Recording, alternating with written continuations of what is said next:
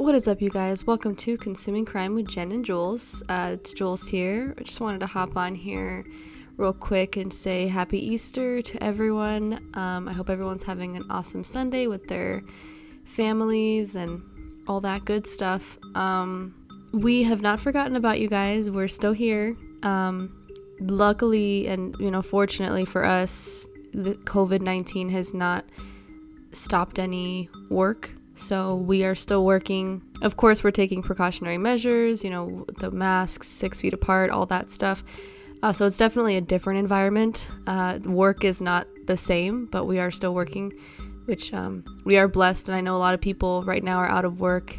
And I'm sorry if you are one of the people that are affected by this virus. I hope that this all blows over very soon.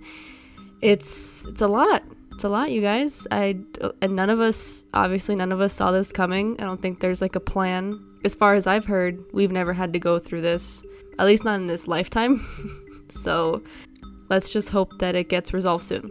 One way that the virus has affected me, at least I know, is that for me, I've had to work more because my roommate is unable to work. So, now I'm a lot busier, and I guess that's just like my explanation for not being able to get on here and, write and edit and do all that stuff, which I love doing. I truly love doing this podcast for you guys. I love crime. I know you guys love crime and hearing about it.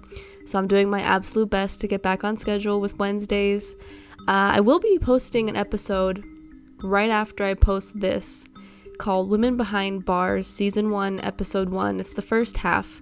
This one's a trigger warning, for sure.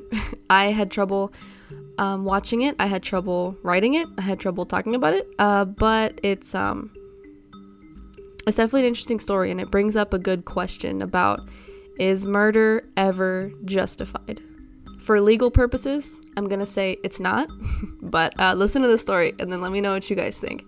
But yeah, like I said, happy Easter. Praying for your families, praying for, everyone. Hope that this gets better very soon. And yeah, that's pretty much it. Thanks for listening, and check out our next episode.